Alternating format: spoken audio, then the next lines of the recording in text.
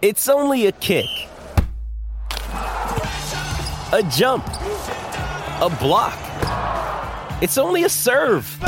It's only a tackle, a run. It's only for the fans. After all, it's only pressure. You got this. Adidas.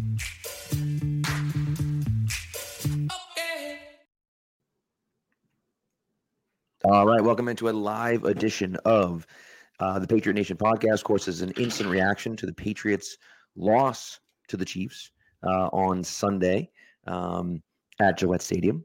Of course, this episode is brought to you by FanDuel, the official sports wagering partner of CLNS Media. Go to FanDuel.com/Boston to sign up today. Matt, it wasn't always pretty, but the Patriots kind of competed. I guess really only in the first half, but they kind of competed and made it close. It was at least a semi-entertaining Patriots game.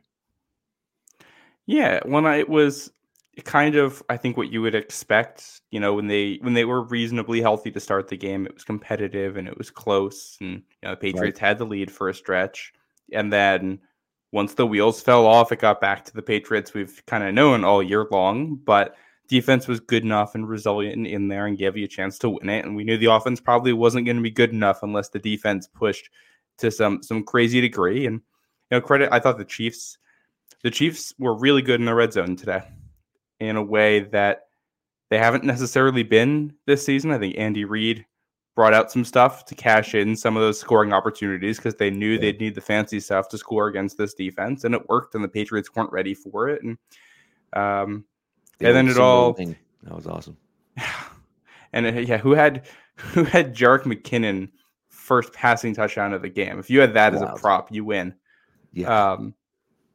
But yeah, no, I mean, I think it all kind of swung in the middle eight, which is where the Patriots have struggled this year. You forced a fumble, it doesn't count.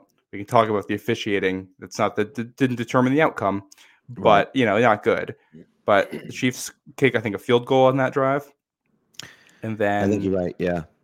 And they get the touchdown drive coming out of the half, and then you immediately get the pick. And that's all right. You had a chance and you blew it. But even having a chance in this one through 30 minutes, I think you feel good about at least some of the pieces on the team. Right. So, by the way, sorry we're a little bit late. We got some technical difficulties. And so we got started a little bit late. But look, I mean, the hard thing for me is that the defense, and oh man, mom says it, if they had a middle of the pack offense, and we talked about this before the season, we projected them to win 10 or 11 games, and we did that because we thought if you get the offense to number 15 in the league, you'd be a playoff team, right? I mean, they would be a playoff team if they were the number 15 offense in the league. And you saw what Bailey Zappi did last week. Right now, he only played well in the first half, but it was enough. I played well in the first half again this week. It was not enough, right? And so, that pass, my God, if it wasn't for the Mac Jones interception in Germany, that'd be in the running for the worst pass of the season. I mean, that's just I don't know what you're doing. What are you doing? Yeah, and there's something really funny in here too about the fact that Bailey Zappi gets bailed out by his wide receivers in a way that Mac Jones never does either. Right. That jump ball to Devontae Parker, that was that was no. We have T. Higgins at home. That's what that play was. Yep.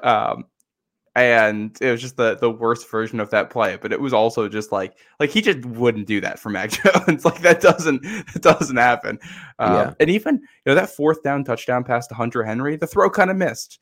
There was just a big enough window that you could miss and still get it in there, and Henry made a nice adjustment to it. Yeah, I thought that was bad, and I guess I got to look at it again. I thought Willie Gay made a bad play. I thought he stopped and jumped instead of continuing to run.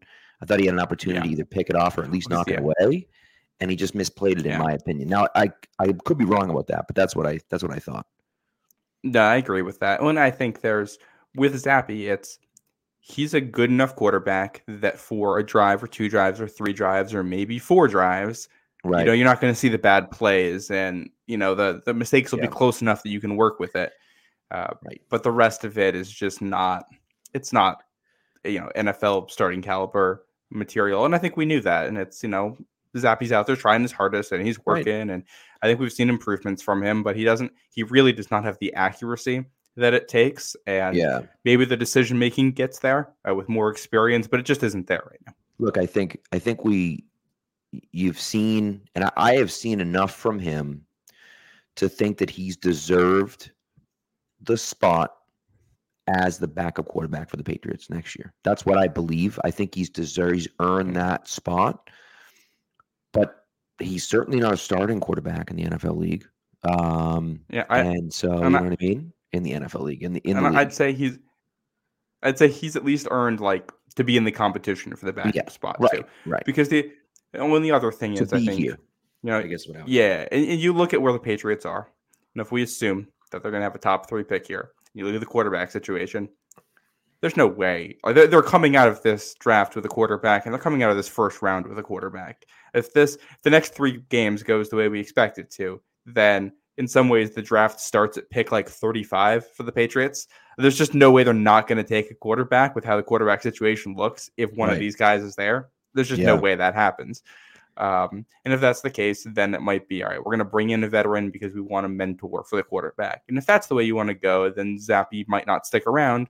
But in that case, you can ship him off, and I don't know, you probably get like a 6th round pick back for him or something. It's not going to be something crazy, but some team will send you something, or you get a pick swap out of it. Like again, he's a backup quarterback, right? He's a backup quarterback. It's one of those situations where, like, to have a guy that can step in and play okay for short periods of time. I mean, Jacoby Brissett's kind of a similar guy. Jacoby Brissett is a better quarterback, but like, who played well today for Washington. Today. But again, it's one of those things where, like, he steps in as the backup and plays well. If he starts the game, does he play that well when he's in there? Probably not, right? But like, he can step in and play well. And so that's the question, I think, is can Zappe be that type of guy? And I think he can be. It's just, again, we're talking about a backup. You know what I mean? So, it is what it is. And ultimately, I think what's happened is that Mac Jones, the team, has lost faith in Mac Jones. Clearly, Mac Jones has lost faith in Mac Jones.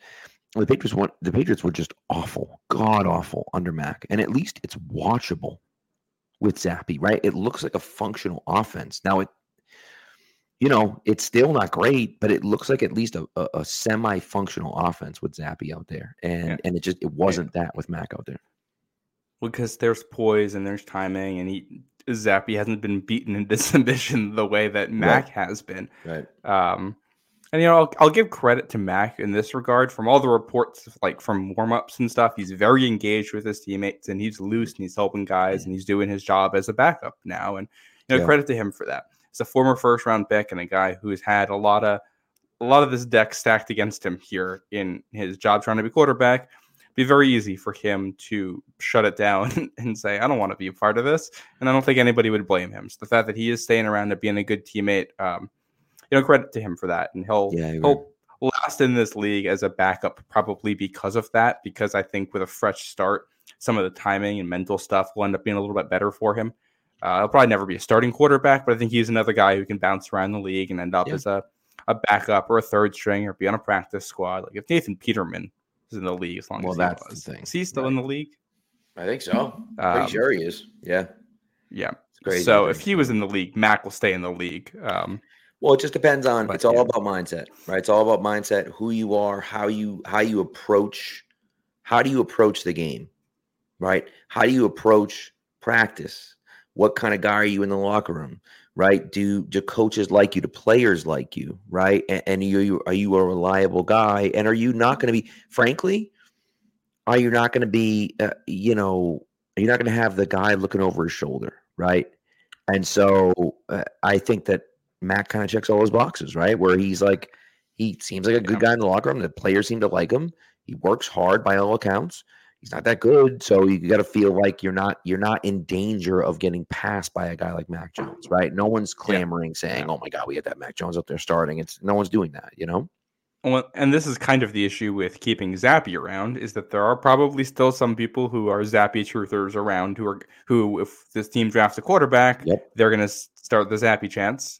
Maybe not after the way the last couple of weeks have gone. Not the chance, but they'll say he didn't get a fair shake and he never got enough time, and didn't get. And it's clear from the way Zappy talks too that he still thinks I got a shot at being a starting quarterback in this league, and again, credit to him for having that mentality. It's the way you got to have it. But if he's a third-year quarterback who started at the end of this season, who's going to have that mentality, and you're bringing in the number 2 overall pick to compete with him, I just don't know how well that works in the locker room. And I'm not saying it would be a problem. I'm just saying these are the things you have to think about in building it out for next year. And right. Well, I think you sit him down and have an honest conversation. Look, buddy. And I think he would, if he looks at his performance, he's going to know he knows already. You look at the press conferences, he knows it's not good enough.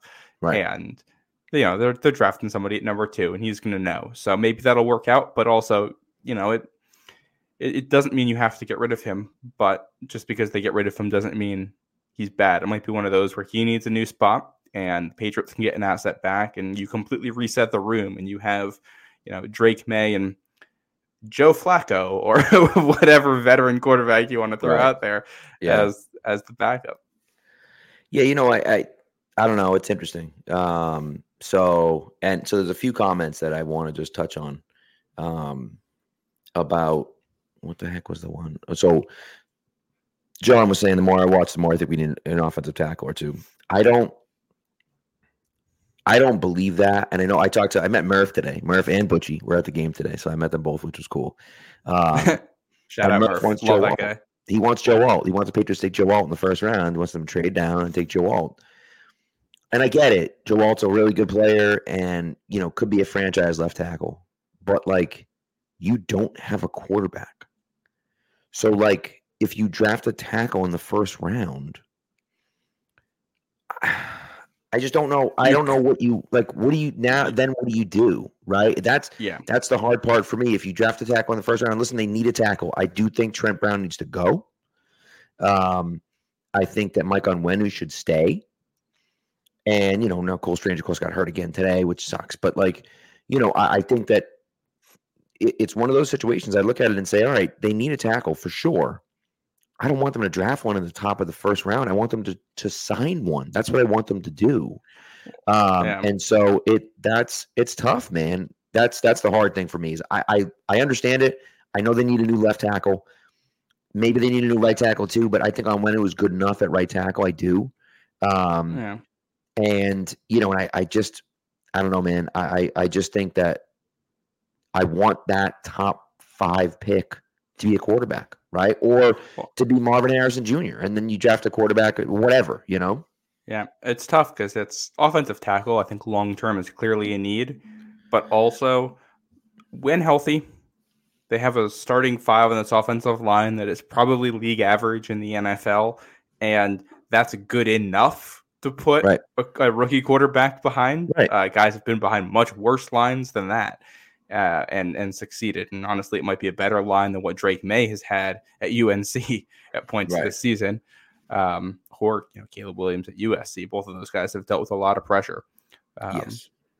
But I feel like you have to bring back Trent Brown and Onwenu because they're the 2 of the top 3 options. I think if you're not getting Trent Brown, you're going to get somebody who's probably worse for as inconsistent as Trent Brown is. And I think the tough part about today is you lose Cole Strange. And what have I been harping on for a month now, Pat, that the back half of the season was huge for Cole Strange for figuring out what you have going forward. And now the way that went today, that kind of feels like he's done for the season, especially with 3 games left. Yeah. And if that's how it is, I think we all think here, regardless of what happens with Bill, there's going to be somebody new in this offensive coaching staff and somebody new in the front office evaluating things. And we don't know what they're going to think of Cole Strange in the guard position. I don't think that is the biggest need because I think you could bring back this line on paper for next season, knowing that it's a Band-Aid and you're kicking the can down the road because you can only address so many things at a time. But you might still need, you might go into the 2025 draft knowing, hey, we need a left tackle and a left guard here. And you saw it today too. It was just really bad luck. You lose Cole Strange. Trent Brown can't go. He's been trying to play through injury for like a month now and can't get it. It was inactive today. And then Connor McDermott goes down, and you're at left tackle 3 and left guard 2 against a very, very good defensive line when you're already undermanned on offense. And that also felt like the point where things started to turn for the offense. Once the offensive line had it's a chain with 2 weak links, and you're just not going to hold up. But I thought Mafi played pretty well. I thought he did. And of course, then better than McDermott goes down, and you got Vidarian Lowe in there, which is like, you got to be kidding me, right? And so you basically end the game. Right, but you know what though? I just feel like what you saw in the first half was Zappe be decisive, get rid of the ball, get to the bottom of his drop, put that back foot in the ground, and bang, ball was out. Right. And then in the second half, I think what you saw was him holding the ball and waiting to make. Now, maybe they played it better. Maybe the scheme was better. I don't know. But it seemed like it took a lot longer for him to get the ball out in the second half. And I think that obviously the offensive line didn't help. But I think that's a big part of why he took so many sacks at the end of the game, because he's holding on to the ball. Right. And again, maybe that has more to do with the Chiefs than do with the Patriots, but like that seemed like a situation where it wasn't all on the offensive line there. It looked like the Chiefs made an adjustment and started bringing all the corner blitzes because they realized the ball is coming out fast. Basically, all of these throws are underneath, and you're asking Zappe to make one read and throw it, and that's it. I think the Chiefs realized we know everything is going to be short and quick.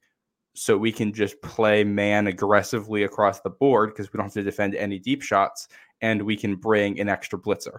And once we cover up Zappe's first read, by the time he resets, the free rusher, the corner, has gotten there and has gotten the pressure. And I think there was a lot of that in the second half as well.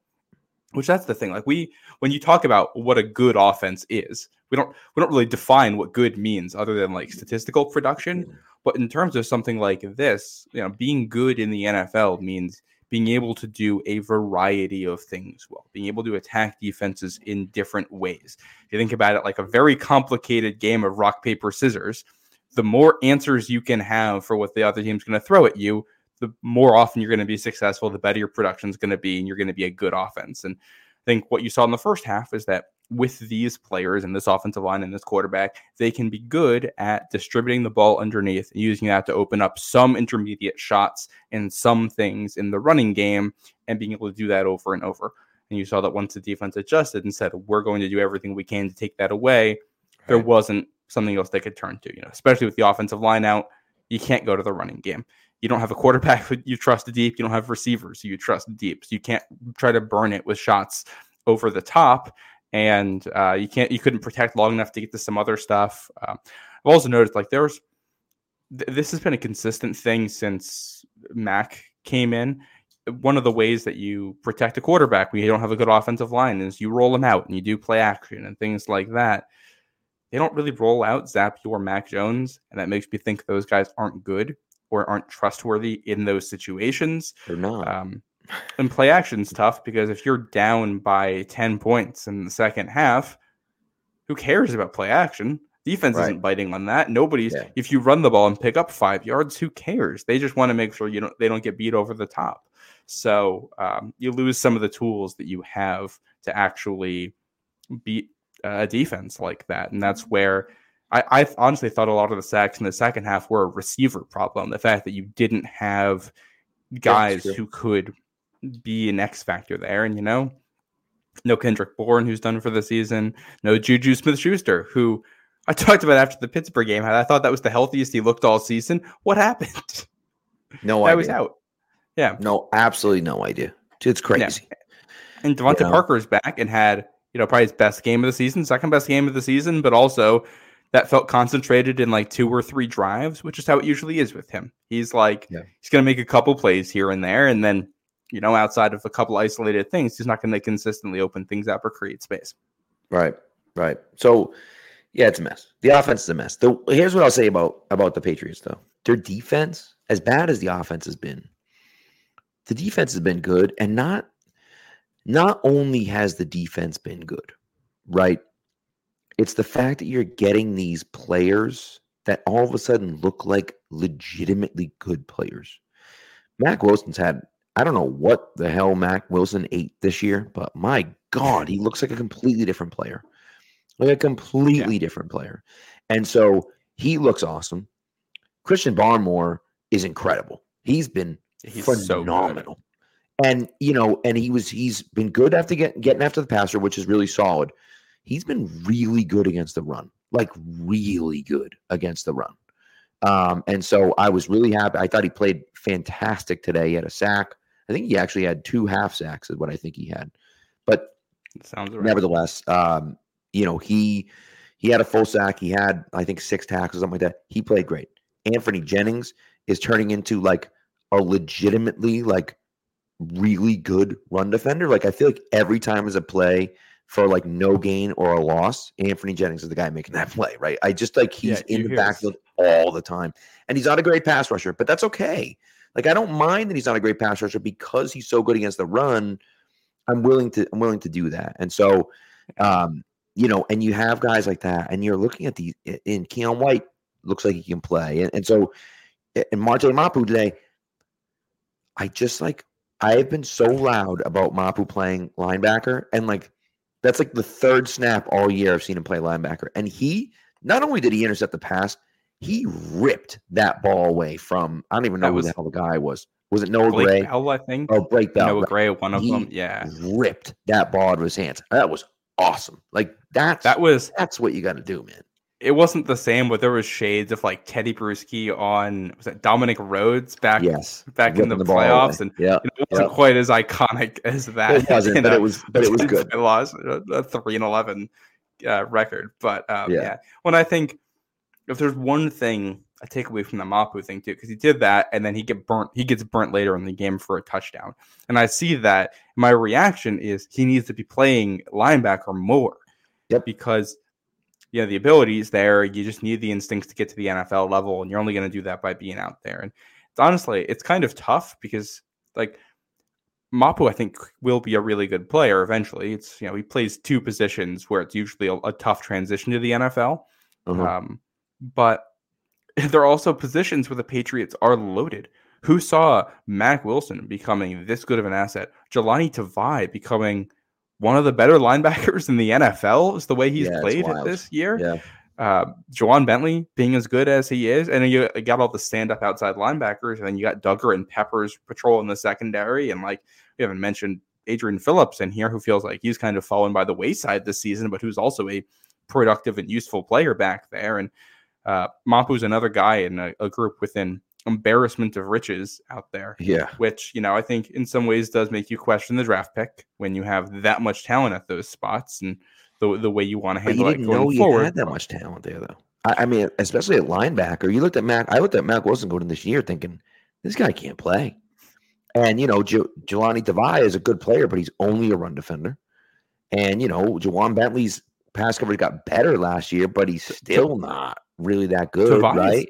Tavai has become actually one of the better, at least per PFF, which I know there's, we can talk about how trustworthy they are. He's become one of the better pass defenders as a linebacker, which that is just like, you never would have seen that coming from him. When I think this is one of the things too that's kind of frustrating is that in some ways their like team building approach to linebacker isn't that far off from like their team building approach for a wide receiver. The reality is, but at linebacker, you get a bunch of these guys who end up being really good players, and at wide receiver, they're all not great. And that's the luck. Right. Some of it's the luck, and some of it I think is absolutely the coaching. So I'm assuming. By the way, we're talking about linebacker and coaching. I'm assuming you saw the headline that Greg Bedard ran earlier today about Gerard Mayo. I'm not gonna. Dink sometimes, man. It doesn't deserve attention, but the report was something along the lines of people inside the building not liking Gerard Mayo, which I'm not going to trust that for 1 second. But if he coaches the linebackers, and if he's able to develop people the way he's been able to develop those guys as a head coach, then I like it. And I think when you see the team culture, like if we're saying Mayo is the next guy, and you look at the team culture right now and the buy-in and the effort and the defensive scheming, I'm going to feel I'll feel good about that hire if that's the direction they go in. Yeah. I mean, the hard thing for me is that, like, and then immediately people come out and talk about because Boston's racist and that's why and I'm like, no, that's not why. That's not why that report came out, right? I think that report came out because attention. It's coming from, well, yes, but it's also, might be coming from someone who's loyal to Bill and wants to kind of throw some cold water on the take that, Mayo is the next guy and so on and so forth, right? And I might be wrong about that. But or maybe Mayo has a little bit of a bigger head now that he thinks he's the next guy, and somebody in the building doesn't like that, and it doesn't mean doesn't say anything about just takes one guy to say something, and that's so.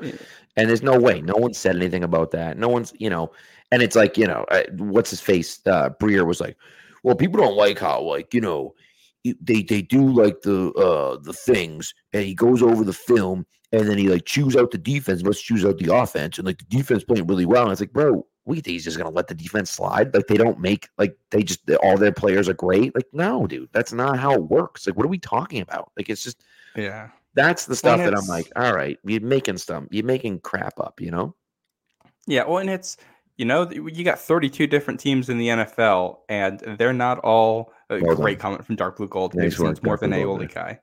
Yeah. You got 32 different team cultures and guys who work different ways. And I'm sure the way Mayo works isn't perfect for every single player in the defensive staff there. And that's fine. Like, that's the way this works. Just because it doesn't work for every single person doesn't make it bad. It means you get guys who are culture fits. In some ways, it's no different than a regular 9-to-5 job in that respect. You need people who work well together and see eye to eye on a personality level. And, if it gets to the point where they can't get good players ever because nobody wants to come to New England, then but that's like Urban Meyer, and that's the only guy I can think of in the NFL who's been that level. Yeah, I don't think Gerard Mayo's that guy. If he were, we'd have heard about it by now that he was kicking people. Yeah, correct. And Charles Green says, he doesn't want a defensive head coach, and I don't necessarily blame him. But look at the Texans. Right? Look at the Texans, right? They have for God's sakes, what the hell's his name? The linebacker. D'Amico Ryans. Thank you. D'Amico, I like blanked on his name for a second. They have D'Amico Ryans as their head coach, right? He's a defensive coach.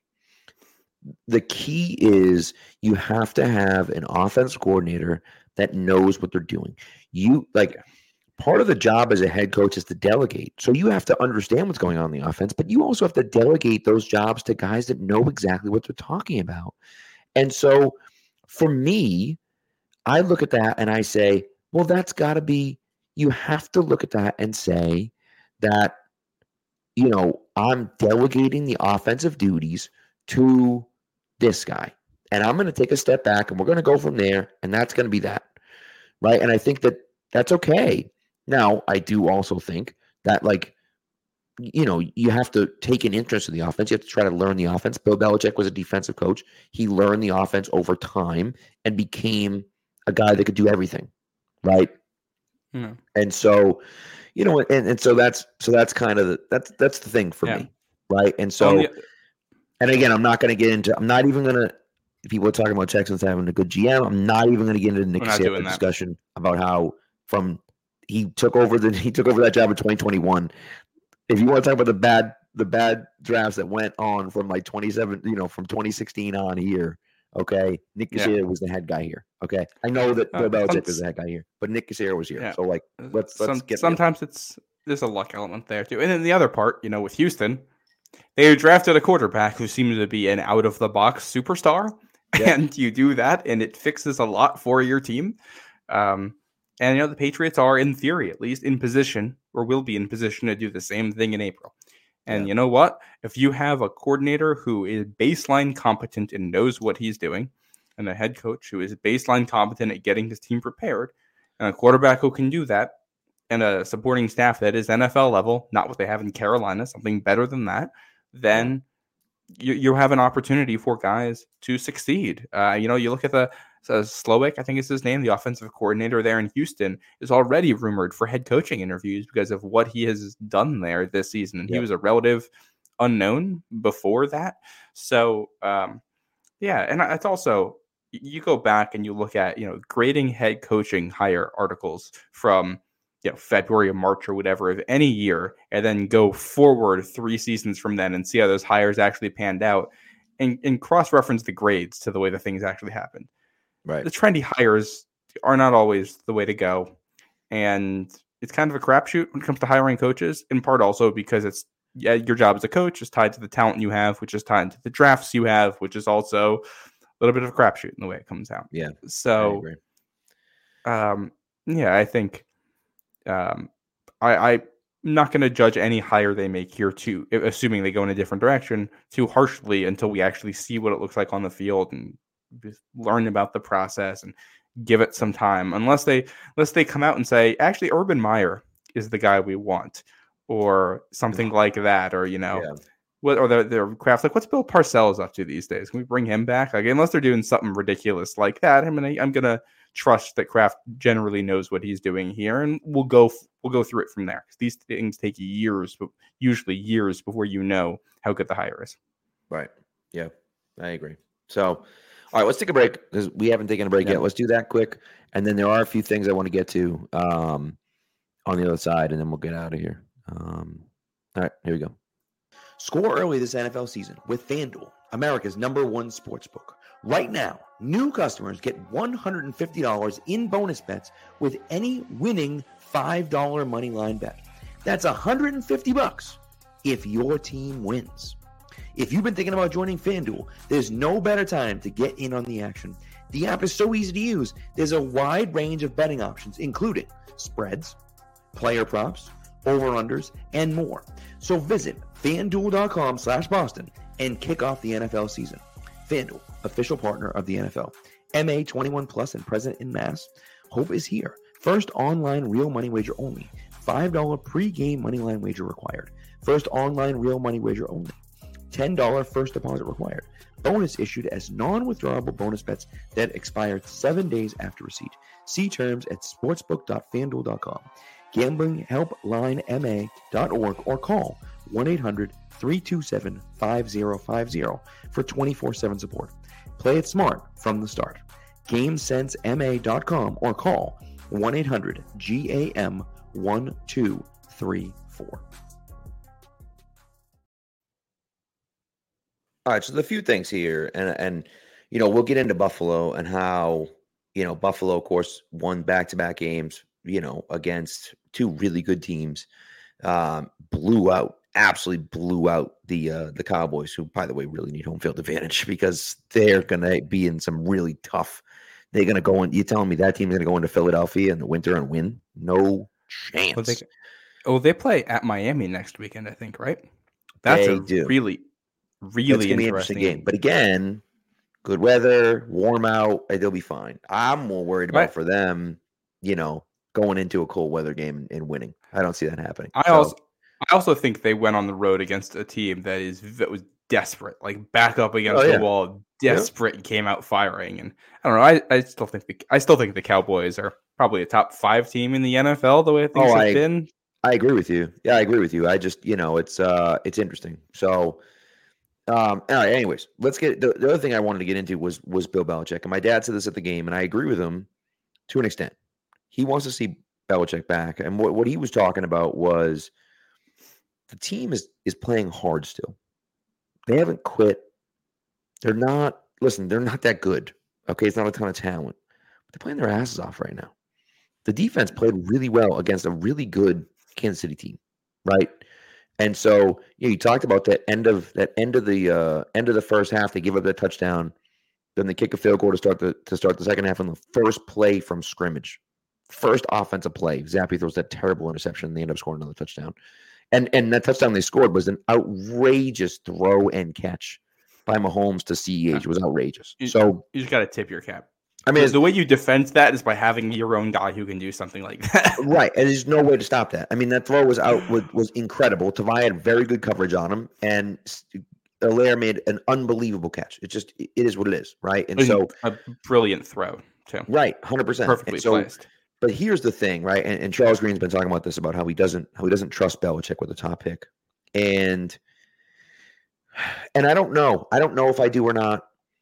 I'm not sure. what I can tell you is this. Bill Belichick's not giving up GM duties. He's not.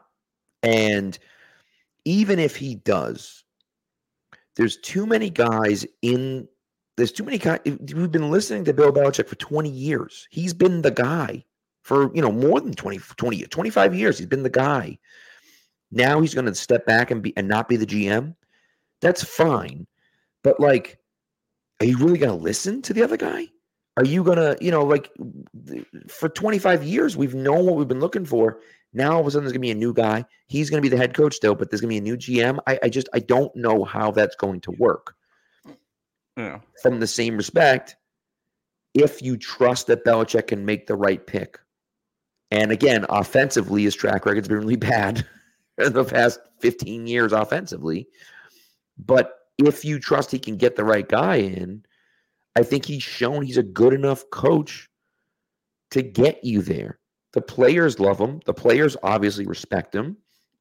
And so, I think it's a tough decision. I do think that it is time to move on. I do think that. But still, it's one of those things for me that I just it's a tough question, and I think there's no doubt that the Patriots 100% are still playing hard. They haven't quit. They haven't stopped. And so that's the thing for me, that at least you can show that. Yeah, and I agree with that method, like that reasoning. I think that's very fair. I also think when we talk about the draft with Bill, I think there are a lot of very valid concerns there. Not among my concerns is what they would do with the number 2 overall pick, because look at what Bill said after the game today. He was asked about why they weren't more aggressive later in this game, why they didn't go for it on the 4th down. And part of his answer was essentially, Zappe isn't good enough and we don't trust him. Right. And the last time they were in a position like that with a quarterback, what do? They go to the draft and they take the best quarterback on the board when he's there. If you're at number 2, it's however you feel about Drake May or Jaden Daniels or Caleb Williams or anything like that. I think all 3 are unambiguously better prospects than Mac Jones was when he came out. And the guy who makes the football decisions for your team has identified that quarterback is a serious, area of need for you. Yeah. I think literally, you could put in anybody who knows anything about football as GM, and they're just going to take a quarterback with that pick of the Patriots at number 2. If you're talking about pick 35, pick 70, whatever, or 60, whatever, and what comes later in the draft, I think that's a fair concern with, where they've missed on receivers in that area of the draft before, and the fact that you're going to have to go get that. But again, you're not wrong. But can you draft the right guy? It's fine that you draft a quarterback number 2 overall. That's great. The number 1 guy on your board. Well, if the number 1 guy on your board is Mitch Trubisky and Patrick Mahomes is on the board, and you draft Trubisky over Mahomes, that's a disaster, right? And I know people, and I don't know if Drake May is the next Mitch Trubisky, and I'm not saying that he is. And I know a lot of people love Drake May. But man, I just, I don't know. It worries me that yes, you got to draft a quarterback, but you have to draft the right quarterback. If you draft the wrong quarterback, you screwed, and you set yourself back 5 years. Well, and the problem with this whole thing is that if there was an easy way to draft the right quarterback, then of course, it'd be an easy thing, and there's no way to do it without a serious amount of risk. If you had to place bets on whether the guy the Patriots take at pick number 2, who's a quarterback, will be a franchise quarterback, will be a guy who gets a second contract, it's probably a 50-50 bet. It's probably even money both sides there. That's how this goes. And getting it right is very, very important, but also in some ways very simple. I think it's going to be the way I've seen this from most is that there's a consensus 1 and 2 and a consensus number 3 and then a little bit of a jumble after that. Right. And the Patriots are going to be in a position to draft somebody who's either consensus 1 or 2. And I think you kind of have to stick in that tier. There is also a certain wisdom of the crowd there in that, you trust that not only do we think that these two guys are the two best, May and Williams, but also everybody else who watches them agrees that they're the two best. And if you fail doing that, then that means everybody has failed on this, and we're going by the book on it. You know what? Trubisky was ahead of Mahomes on a lot of those boards, and sometimes right. It works, sometimes it doesn't. It's also an interesting draft in that I have been on this podcast for a while, a little bit anti-May, pro Daniels, and one of the reasons I will scale that back a little bit is because now we're talking about Daniels with the number 2 overall pick. This is a guy who started for 5 years in college and didn't break out until year 5. May broke out the first year he was a starter and has played 2 years at that level and is a redshirt sophomore in college. He's 3 or 4 years younger than Jaden Daniels is at this point, and they are, in some ways, May doesn't have a Heisman, but he has more sustained success in some ways than Daniels has. So I liked Daniels a lot as a guy you might take at 10 or 15 or whatever. Yeah. At number 2, May is risky. He's got issues, but he also has a crazy high ceiling, and he's young enough that he still has room to grow. Daniels may have maxed out in some ways. I don't think May has. And, I would have no issues with that. I think whoever your GM is going to be, whoever's making the call in April, is probably going to feel very similarly. The only way you're not doing this is if, you're signing a veteran like Kirk Cousins and you think he can be it, or if somebody hits the trade market.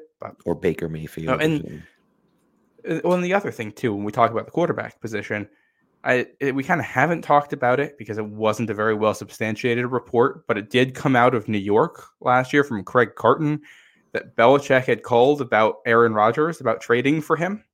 Yeah. And that doesn't sound like a guy who was sold on Mac Jones. This sounds like a guy who was like, hey, I'm thinking about other quarterbacks, and he's willing to go in other directions with quarterbacks. And he's clearly not happy with Bailey Zappi and clearly not happy with Mac Jones. And clearly knows that's a position that you need to upgrade. And, whoever makes that call, it's going to be both a hard but a simple decision. I think it'd be the same for anybody.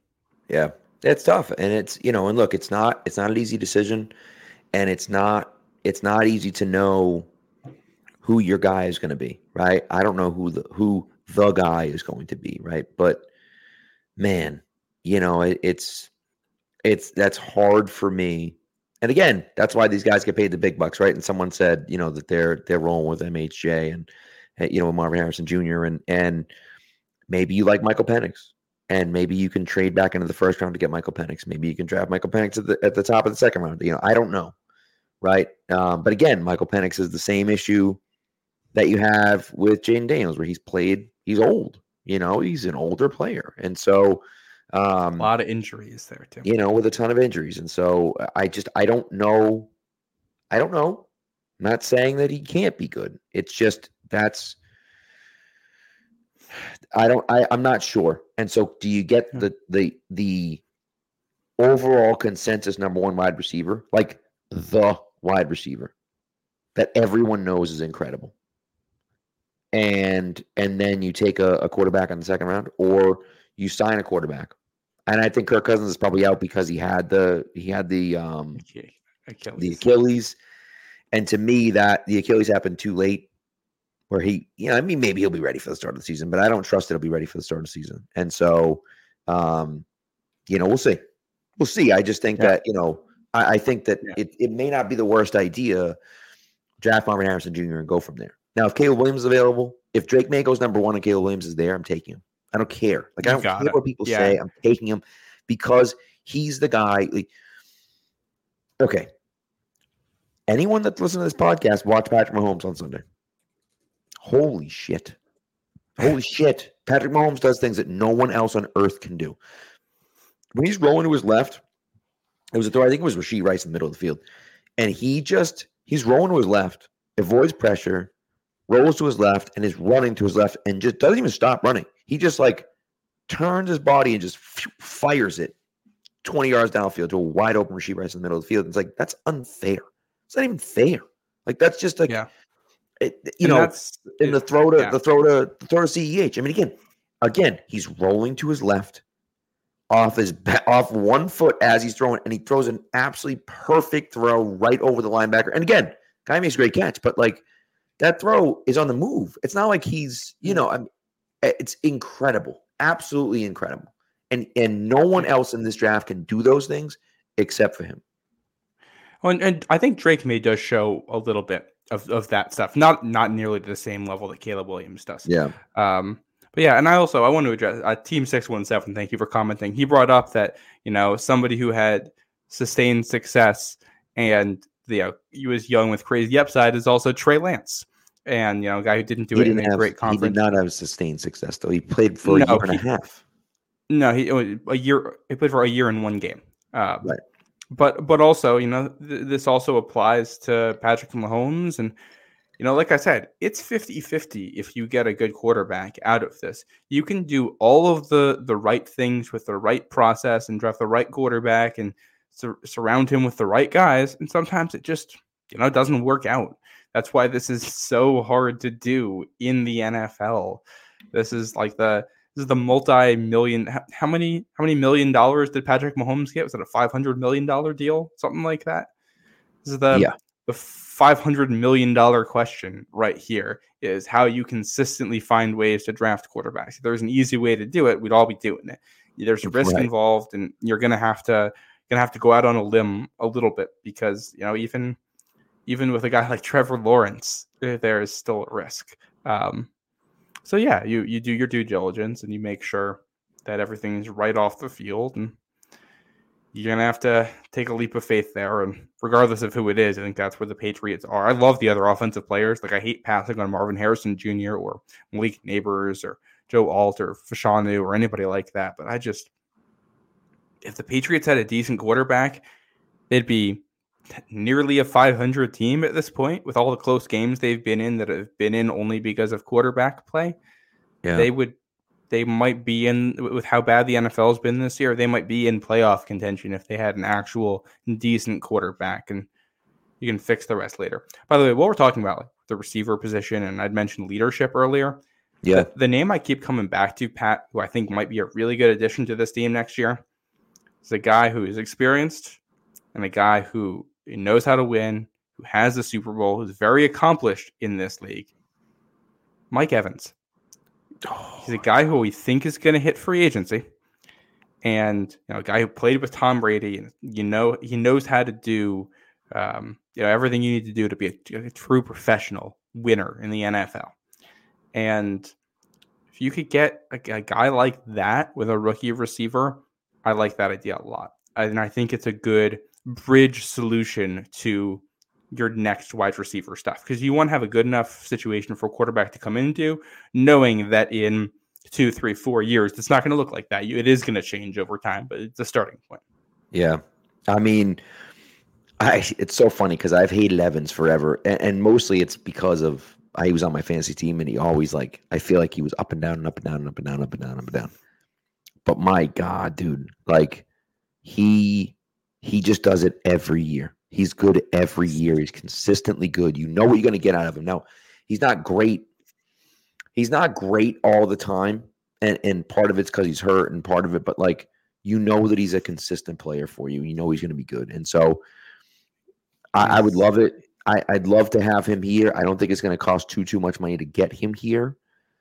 But, man, if you draft a QB at number 2, you sign Mike Evans, and you draft a wide receiver in the 3rd round, you bring back most of the guys who were important to this team's success. You bring back Amari Douglas, you bring back Kendrick Bourne, you bring back Juju, I think, and you let that bum Devontae Parker walk, and I think all of a sudden your offense is looking pretty good, right? And you give your guy a target, and I think even if you want to draft a tackle in the 2nd round, because I think that's where it's headed, Yeah. And it gives you, a guy who's super consistent, a guy who works hard. Also, he's a big receiver with good hands and a big frame. And just in some ways, it's almost, he's not a tight end, but he gives you that tight end security blanket for the quarterback. And especially, one of May's biggest issues right now is he's got a little bit of a spray on the ball. He's a little bit inaccurate at times. And you got a guy who can still turn an inaccurate pass into a 12-yard completion for you. That helps build confidence. And you're hoping, by year 2, it gets a little bit better. In year 3, it gets a little bit better. And you're able to build on stuff. So I like that. And, T. Higgins falls into the same category. And I'd love for him to be here too. I just think he's less likely to hit the market. And if he does, he's also going to be a lot more expensive. And I'm not afraid of shelling out money, but I also think Evans is probably better than Higgins still. It's close and obviously older, but like I'll take the cheaper player, but the slightly cheaper player for now, considering some of the other benefits you're going to get from him too. Right. I agree. And so that would be fun. It would be fun to see Mike Evans here, but we'll see. So, and I think too, it's going to be, and Team 617 points out, like, free agency comes before the draft. And so you're able to figure out what you're going to do in the draft based on what you do in free agency. And I think for me that's kind of the idea, right? Like, you have $100 million. You got to spend. You got to spend it. Go out and spend your freaking money. And they're probably going to spend half of it just bringing back guys who are hitting free agency too. And that's okay, right? You sign, you sign Kyle Duggar, you sign Mike Onwenu, you sign, probably I would say you give Christian Barmore an extension. I'd say you want to take care of that. You're going to have to. Can you do the Barmore extension now? Oh yeah, you can after this season, right? After the season, yes, after the season, because he'll be going into this final year. And then you have, Matthew Judon. You're going to have to give a new contract to. And so you have those guys that you're gonna have to pay, right? Fine, but that's okay. I think you have to keep those guys, and that's regardless of who the coach is of this team next year. You got good culture guys in this locker room who you're going to want to keep around. I think Barmore and Judon are going to be parts of that. Guys who you want to lock up, keep intact, and Bentley is part of that. And I think that's another thing on offense. Who are your culture guys? I think Kendrick Bourne is one of them. Yep. I think we think Hunter Henry is one of them. David Andrews is one of them. Not worried about him leaving. It's worried about him retiring. And that's about it. Right. And this is another spot where having a guy like Mike Evans helps because he's an immediate culture guy in a way that I don't know if T. Higgins is. That's not slight to T. Higgins. No, right. So, So I don't know. Yeah. Can we complain about the refs for a minute now that we're near the end of this? Didn't change the outcome, but my God, they were so bad today. Awful.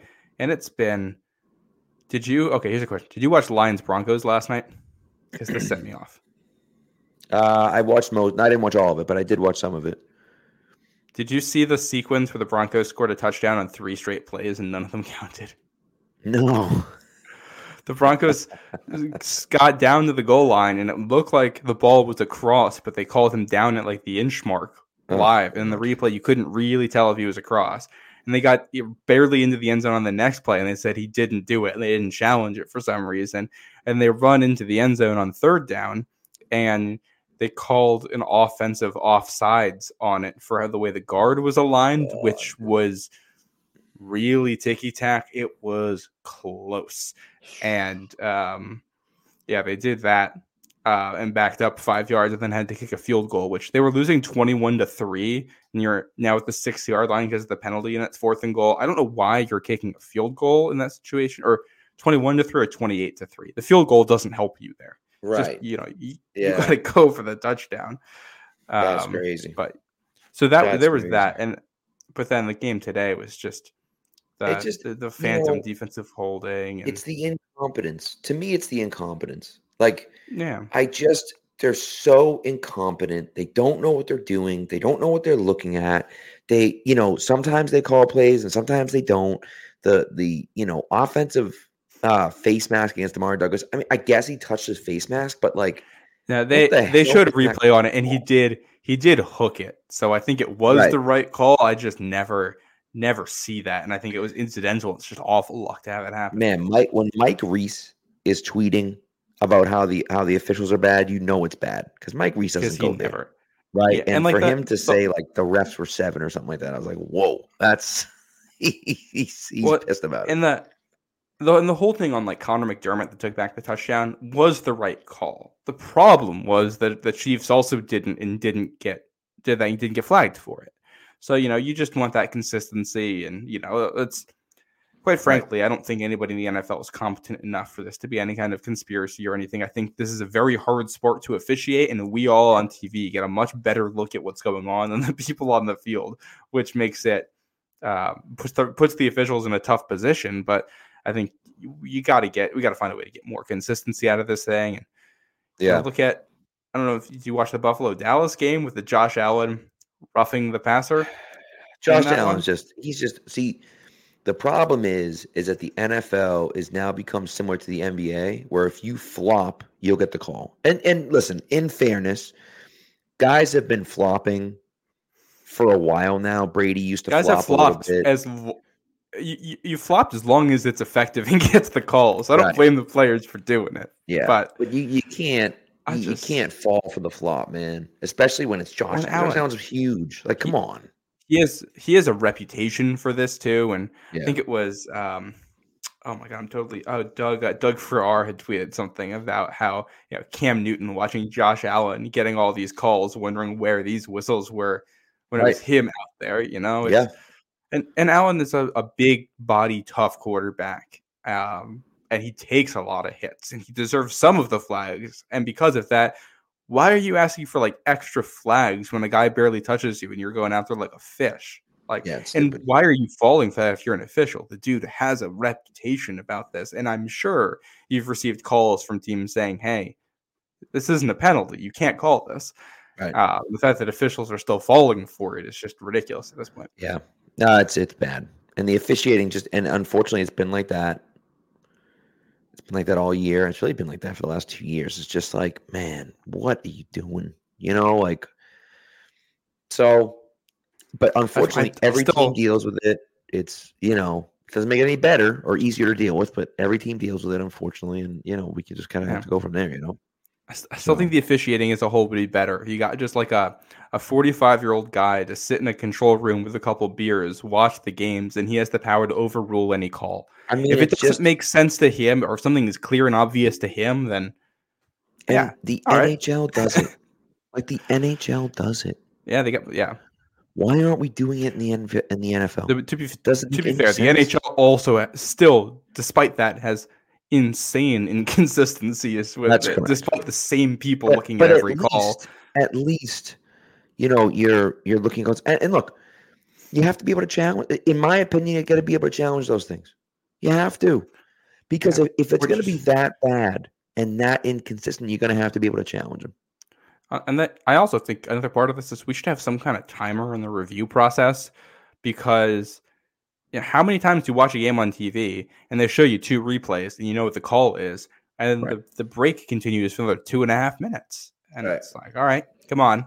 It doesn't take that long to figure it out, and if it takes that long to figure it out, it's probably not clear and obvious. So you shouldn't be touching the call. Like, let's move it along here. The older I've gotten, the more I've come around on like, I don't need every call to be correct. I just need every call to be every call should be reasonable and timely so we can get on with it. And I can accept some missed calls some of the time, because that's just going to happen and it's probably going to even out. But let's make sure we get the easy ones right, and we get the easy ones right quickly so we can move along with the product and enjoy the game. Yeah. I think it makes a lot of sense. But we'll see. I don't know, man. It's just, I don't know what the solution is, but it's not whatever the hell they're doing right now. So, by the way, Space Cadet says, trade for Justin Fields and take Marvin Harrison at 2. Man, I'll tell you what. I don't hate it. I don't hate it. We've talked about Fields a little bit on here. I loved Fields coming out. I wanted them to draft him in 2021. When the Bears traded up, when there was a trade up to 10, I was like, this is it. Yes. And then they blew it. And I was like, God damn it. It was the freaking Bears that traded up, not the Patriots, right? And so, it's a situation where I think Fields has shown flashes, but never enough. I question whether Bill O'Brien, if you get a guy that's a running quarterback like that, I question whether Bill O'Brien is the guy. I question whether Bill O'Brien's the guy to do that, right? And so, so then that becomes a problem where it's like, well, if you Bill O'Brien's your offensive coordinator, you got to draft a guy that fits your offensive coordinator, or do you need to go into the 21st century and have a guy that will open up the playbook to guys that will run more and so on and so forth? And so and don't know. Well, and you look at even Drake May as a guy who's very good with his feet and can run. And I don't trust Bill O'Brien to really harness that the way you're going to get from maybe somebody else. It doesn't even have to be somebody younger. QB runs have existed for a while. It's just got to be somebody else who knows how to capitalize on that. My only issue with the Fields thing is that you're only getting him for a year or 2 years if you pick up the option on him, but it's a short window. Yeah. And you kind of have to hit on it right away. Like, you don't get development time with him. It either works or it doesn't. And if it doesn't, you're right back where you were right away. But I think that's okay. Like if you like his film enough and you feel like he can play, which, by the way, I mean, he played today. He played awesome today. And his team let him down, man. He hit guys on wide open passes that just kept dropping him. And it's like, dude, what are we doing, man? Like that Tyler Scott drop on the first play, second play, the last drive was crazy. Well, and then was it Cole Kmet on the long pass? Who the hell was the tight end on the long pass that dropped it? And you're like, what the hell was that? Yeah, I know who you're talking about. Yeah. It's a gorgeous throw. And then even the last play, for God's sakes, he throws the Hail Mary right into the hand. And Mooney drops it in his hands. It's like, you gotta be kidding me, dude. They said Fields is the first player in the same game to get intercepted on the last play of the first half and the last play of the game. He got picked off on his Hail Mary attempt in the first half, and he got picked off in his Hail Mary attempt in the second half. It's unbelievable. So I liked Fields coming out a lot, and that's who I wanted New England to draft, and I thought he might fall to where the Patriots were. I like getting the runway in the multiple years. That's my only issue with it. I totally agree. I'd rather, especially if it's a new coaching staff or whatever, and we're resetting, let's just go with a fresh guy. And it might not work, but if you get 3 years to mold a quarterback who's young, I'll take that over a guy who has already been, attempted to be molded by a bunch of people. And I think the Fields, biggest question. No, go ahead. I'm sorry. I mean, I think he might be something, and you've seen more. I think you've seen more from him lately than you've seen from Mac Jones in the NFL. He's got the great running ability and everything, but I think when we've been talking about the rebuild, we're also talking about not how we make this team great in 2024, but how do we build it so it can be great in 2025 and 2026? Which is a great point. And Fields makes it tougher because you have to pay him right away. And if you need wide receivers or, you need to add free agents, or you got to pay Christian Barmore, you got to pay Christian Gonzalez eventually, and the other guys are going to have to pay. It just, now you're in a salary cap issue, possibly all of a sudden. And I'm not against it. But I feel like Fields to Atlanta is a more natural fit. I agree with you. So, by the way, I apologize to the listeners out there. I completely blew it. I didn't have a song lined up for today. Taylor Swift is at the game today. Should have had a freaking Taylor Swift song ready to go, and I completely blew it. And I apologize. You know what? I apologize to the listeners out there. I blew that. You know what I absolutely love about Taylor Swift at the game? By the way, I'm gonna give two things. Okay. One, I'll start with the sweet thing, which is that apparently she went to all the hospitality workers and everything, and she was just tipping them with $100 bills. And we only know that because they took pictures of it. She did no promo of this on her own. Yeah. So, and by all accounts, that she's been very good about that. So huge props to her for doing that. The second, for as annoying as it was when Travis Kelce flopped in the end zone on that play, the replay of Taylor Swift losing her mind at it and calling for a flag is so relatable that it's all right, she's in. She's one of us now. That's how long is it going to, maybe she has an alt account on Twitter or somewhere where she's getting into it with Stephen Ruiz or something about, different formations, or getting into it with, I don't know, Chiefs writers about stuff like that. She seems very invested in that, and it seems very authentic, and it's fun. So I enjoyed that, and I like Taylor Swift. I did have to root against her today, but now that the game's over, I can go back to liking her. Right, that's the way it goes. Yeah, exactly. So anyway, so we'll see. Look, there's a long way to go. 3 games left, and then the rebuild starts, right? And I think that's going to be. By the way, the Ravens have the worst injury luck of all time, dude. Keaton Mitchell looks so good this year as an undrafted rookie running back. Looks like he just tore his ACL. Ronnie Stanley's coming off. I saw people saying the injury was bad, but I hadn't seen a clip. Yeah, I didn't see the clip, but he was the one getting carted off. So, but I didn't see the clip. But Yeah. Yeah, so that's on her show, right? She gave tons and tons of bonuses. I mean, listen, it was she made a ridiculous amount of money from the tour, but still, His team 617 said $55 million in bonuses to her staff, everybody across it working on her Eras tour. So awesome stuff there. Like that's just taking care of people. I also, Old Man Mob had commented this a while ago, but I'm bringing it back up. He said, I've been doing mock drafts. Would be awesome if Matt and Pat did a stream showing and rating mock drafts. I think we're going to have a show Wednesday night will be our next one. So if anybody has mock drafts, wants to send them in for us to talk about, send them to one of us, on Twitter or where we're doing that. We do have a guest coming on Wednesday night, so I'm not sure if we're going to do that Wednesday night. But we might. Okay, so maybe the Wednesday after. I gotta check with our guest to see if she wants to come on for like half the show or the whole show. I'm not sure what she's going to do. So if she only comes on for half the show, then I'm in for that. If she comes on for the whole show, that just depends on kind of what she wants and whatnot. And we'll go from there. If you guys do mock drafts, send them to us. We'll get to them at some point. I mean, the way these games are going, we could do do some with the post game instant reaction shows too. Absolutely. We're doing for the Broncos game. We're doing our show night of Christmas. We're gonna do it the day after the game. So I think so. The only thing is that I was looking at the schedule. It's gonna be weird. We're definitely not doing a Christmas Eve because obviously Christmas Eve is Christmas Eve. I'm not doing a podcast 11:30 on Christmas Eve. Santa Claus is coming, and hello, I gotta be in bed so Santa can come. Exactly. So we're not doing that. I'm thinking the next night, but then I think I don't know if I'm around Wednesday night.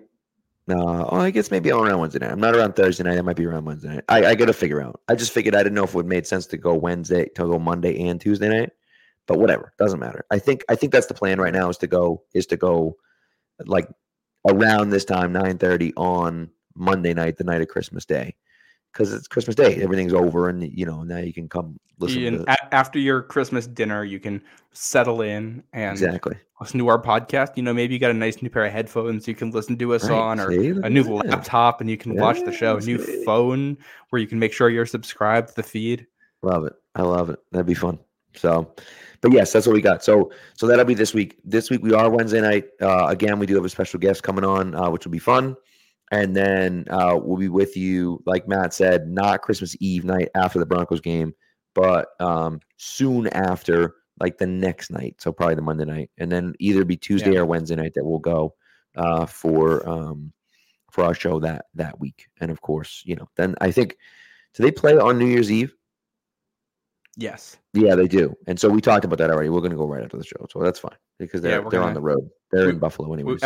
And we know everybody's got their got their New Year's Eve plans, so we want to get in and out with that show before everybody starts. Nice and early. Exactly. With that game, I think people are going to be starting the drinking early that day anyway. I would say so, yeah, probably. Especially with the Bills. But I'll tell you what, though, I'm rooting so hard for the 3 or 4 teams in front of the Bills. So hard. That's all I want. To have the Bills. I think they're winning the AFC East. I think they win next week. I think they beat the Pats, and then they're going to go to Miami, and they're going to beat them to win the AFC East. If Miami wins, but here's the thing: if Miami wins next week, they win. Miami's going to have to lose out in order for that to happen. No, I don't think they have 10 wins. They have 10 wins. I got to double check this. Well, you know who their next 2 games are? And I mean, they have 2 tough games, but I'm just saying, in order for that to happen, Miami would have to lose out. You know what I mean? Hold on, let me. Miami has 10 wins and Buffalo has 8. Yeah, no. Then all they have to do is lose one.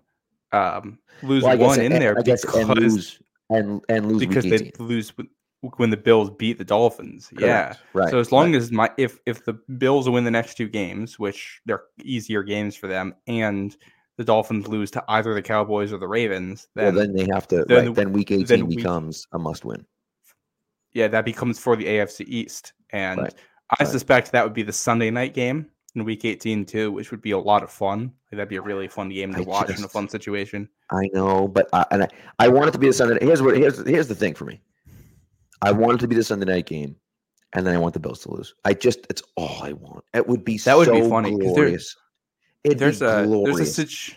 there's a situation there too where if the Bills win, they win the AFC East and they're the 3 seed, and Right. if they lose, they miss the playoffs. They miss playoffs. And Right. and it's not that crazy to get them to that circumstance No. either, which I think would be that'd be a crazy one. Because Yeah. the way they're playing, the way they played today, if they play like that every single day, I'd say they're the favorite to come They're out gonna of beat the everyone. AFC. Yeah, they're gonna beat everyone. We're But, going to get like a Bills Niners Super Bowl. but they haven't played like that all Ooh. year long. Yeah, we got Gregory Brown in the chat here. I'm going to highlight this because I love this guy. Pat should sign Justin Matabuke from the Ravens. Mhm. So in on Give this. me all the So Ravens in on defenders, this. all of them. I want all the You could Ravens make defenders. make a defensive line out of just ex-Dolphins and Ravens guys, and I could be 100%. very happy with that. Yep, 100%. By the way, Dakota asked about Mahomes. Mahomes played well today. One of the interceptions well. again was wrestled away from Blake Bell, hit him in the hands, and Mapu just stole it from him. And the other one was Kadarius Toney just hit him in the hands, he dropped it, and Tavai picked it up. Yeah, so which, by the way, Jelani Tavai with an all-time like, what the hell were you doing when he tried to pitch it back? Thank God it went out of bounds. But I love that. And you know what? I think that too.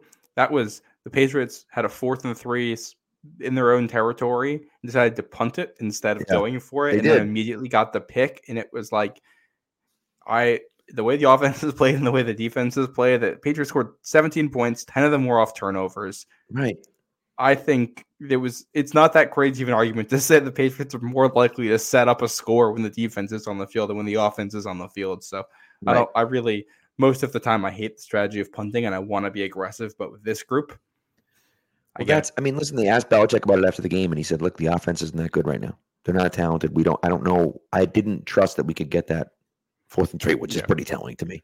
But like, I don't blame him. But then of course people are complaining about that. I'm like, dude, he's telling the truth. They're not that good right now on offense. Nothing wrong. Have you seen the offense? Like, it's just, and I think that's one of the things that makes the conversation with Robert Kraft so interesting out of this. Because for a big part, not the entirety, but a big part of why the offense is as bad as it is because you've gotten bottom 3 quarterback play in the NFL all season long. But again, it some comes of that's back because to, Bill drafted the guys, but even guys who were good at this miss on quarterbacks. Like it happens.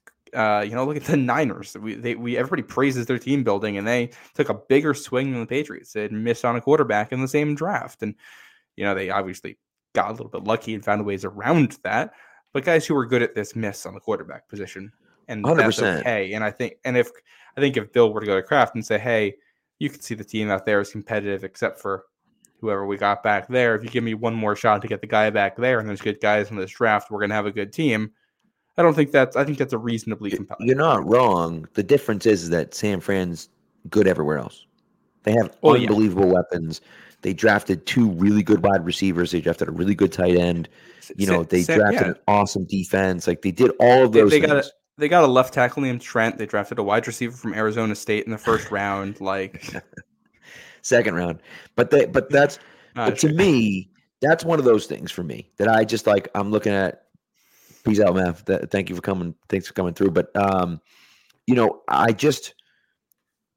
it becomes hard to justify when it's like we've made all these moves and none of them have worked out. None of them. Not one of them has worked out. Yes, you missed on the quarterback, but like Pop none Douglas. of the other moves have worked out. Pop Douglas fine. 6th round draft pick this year, but that's it. Well, it's tough because you could argue offensively the 2 best guys they've taken in the last couple of years are Sidney So and Pop Douglas, who are the guys they just took this year. So if you're Bill Belichick, I feel like you could definitely go in there and say, hey, I nailed the 1st round pick until he got hurt for the year, and I drafted the 2 best offensive players I have in years, and we're in position to draft the franchise quarterback. If your argument, let me tell you something. If your argument to Robert Kraft is that I drafted a 6th round wide receiver who's pretty good in the slot and a 4th round guy who I thought was going to play tackle but is playing guard for me, he's getting laughed out of the office. Like laughed. Hey, and you're not wrong, but he's getting laughed out of the office. I mean, Julian Edelman. I'm not saying that Demario Douglas is that guy, but listen, you're not wrong. All those things are true. But again, it's like you're right, but man, I mean, I don't know. Yeah. It's you just can't. You can't make that argument.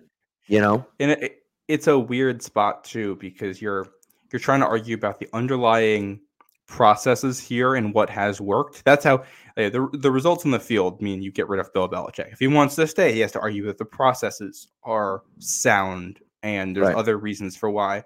But it's also tough because the process in 2021 was one thing and it didn't really work. And then it worked in some ways, but not in all of them. And then the process in 2022 was different and it didn't work. And now they've got a new process in 2023 that also hasn't worked, but for different reasons. And they've gotten some hits out of it. And you've had 3 different processes with 3 different offensive coordinators, and Matt Groh has come in this span, and then Bill O'Brien just got brought in, and you got the Kraft stepping in and asking them to make changes this year. And I think if you're Belichick and you say, hey, your goal was for me to fix this year, and I drafted a wide receiver that can play, and got signed a wide receiver from the Super Bowl champs, and drafted a guard who has been a very strong player for us, which also fixed our tackle issue. And the problem was from the drafts before, which we both already agreed were an issue.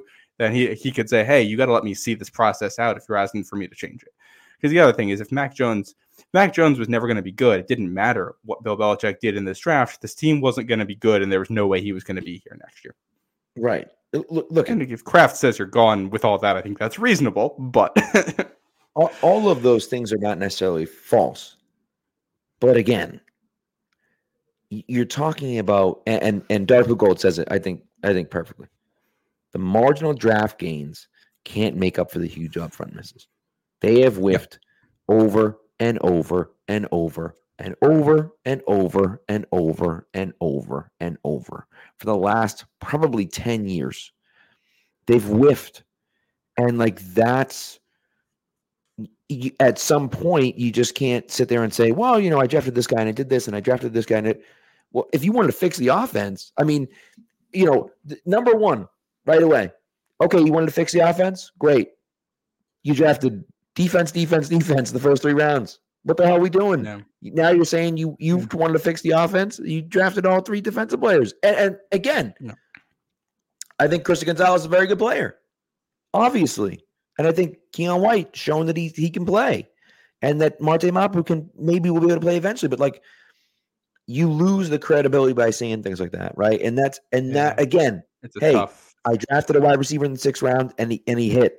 Great, but are we really trusting that we're going to hit on a 6th round wide receiver every year? It's just not. It's not feasible. Yeah. So those are the things for me that that's where I look at it and say, man, you just I don't know. It's all fair too. I think that's what makes this difficult, or at least more complicated than in other situations. Because usually when a guy flames out, it's like, man, he didn't draft anybody good, and the team hates him, and he needs to go. And it's not quite that simple here. And the guy has a long enough track record of success that I think you can at least somewhat credibly make an argument that it's due more to bad luck and a couple bad apples than anything other than that. I don't know if I buy that, and I don't know if Kraft will buy that, but I don't think it's a crazy argument. I think it's a rational one. And, it's going to be Kraft's call. We heard the report that they're going to take their time with this, and that I feel like means one of 2 things. It either means they feel like the next guy would be Mayo, and they're not worried about him leaving, so they're going to have conversations internally and figure out if it's going to be Bill or Mayo next year. Or it means they're saying, hey, we don't know about this guy because they want somebody to trade for him. Yeah. No, it's, Yeah. I don't know, man. Stuff. So, anyways, I'm going to leave you on one last thing. I'm going to leave you on one last thing. Everyone out there needs to remember that Ted Johnson accused Bill Belichick of forcing him to play with a concussion. So when you listen to him talk about Bill Belichick and about what the Patriots are doing, do not listen to one word that man says. Not one. Don't listen to one. Period. End of story. End of discussion. Don't listen to one word. Okay? So let's just leave it at that. I'm not going to even discuss what he said. I'm not going to discuss the comment.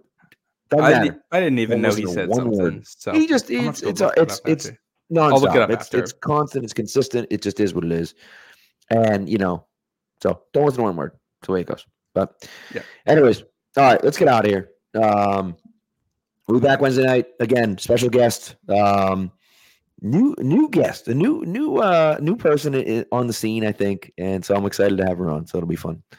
But probably Wednesday, Monday, Wednesday. Here we're looking at the schedule. Wednesday, Monday, Wednesday. Yes, it seems that way. For anybody who doesn't come on Wednesday, enjoy your Christmas. Yes. Enjoy any holidays you're celebrating this time of year, and enjoy your time with your family. And hopefully, you can find a way to enjoy the Patriots Broncos game on Sunday night. Let's hope so. It should be a fun game. The Broncos are fun. I don't know if it'll be an entertaining team. I think fun and entertaining may not be the right words, but close might be the way to describe this game. There you go. See, look at that. Yeah. So, all right, guys. Well, thanks again, and we will talk to you on Wednesday night.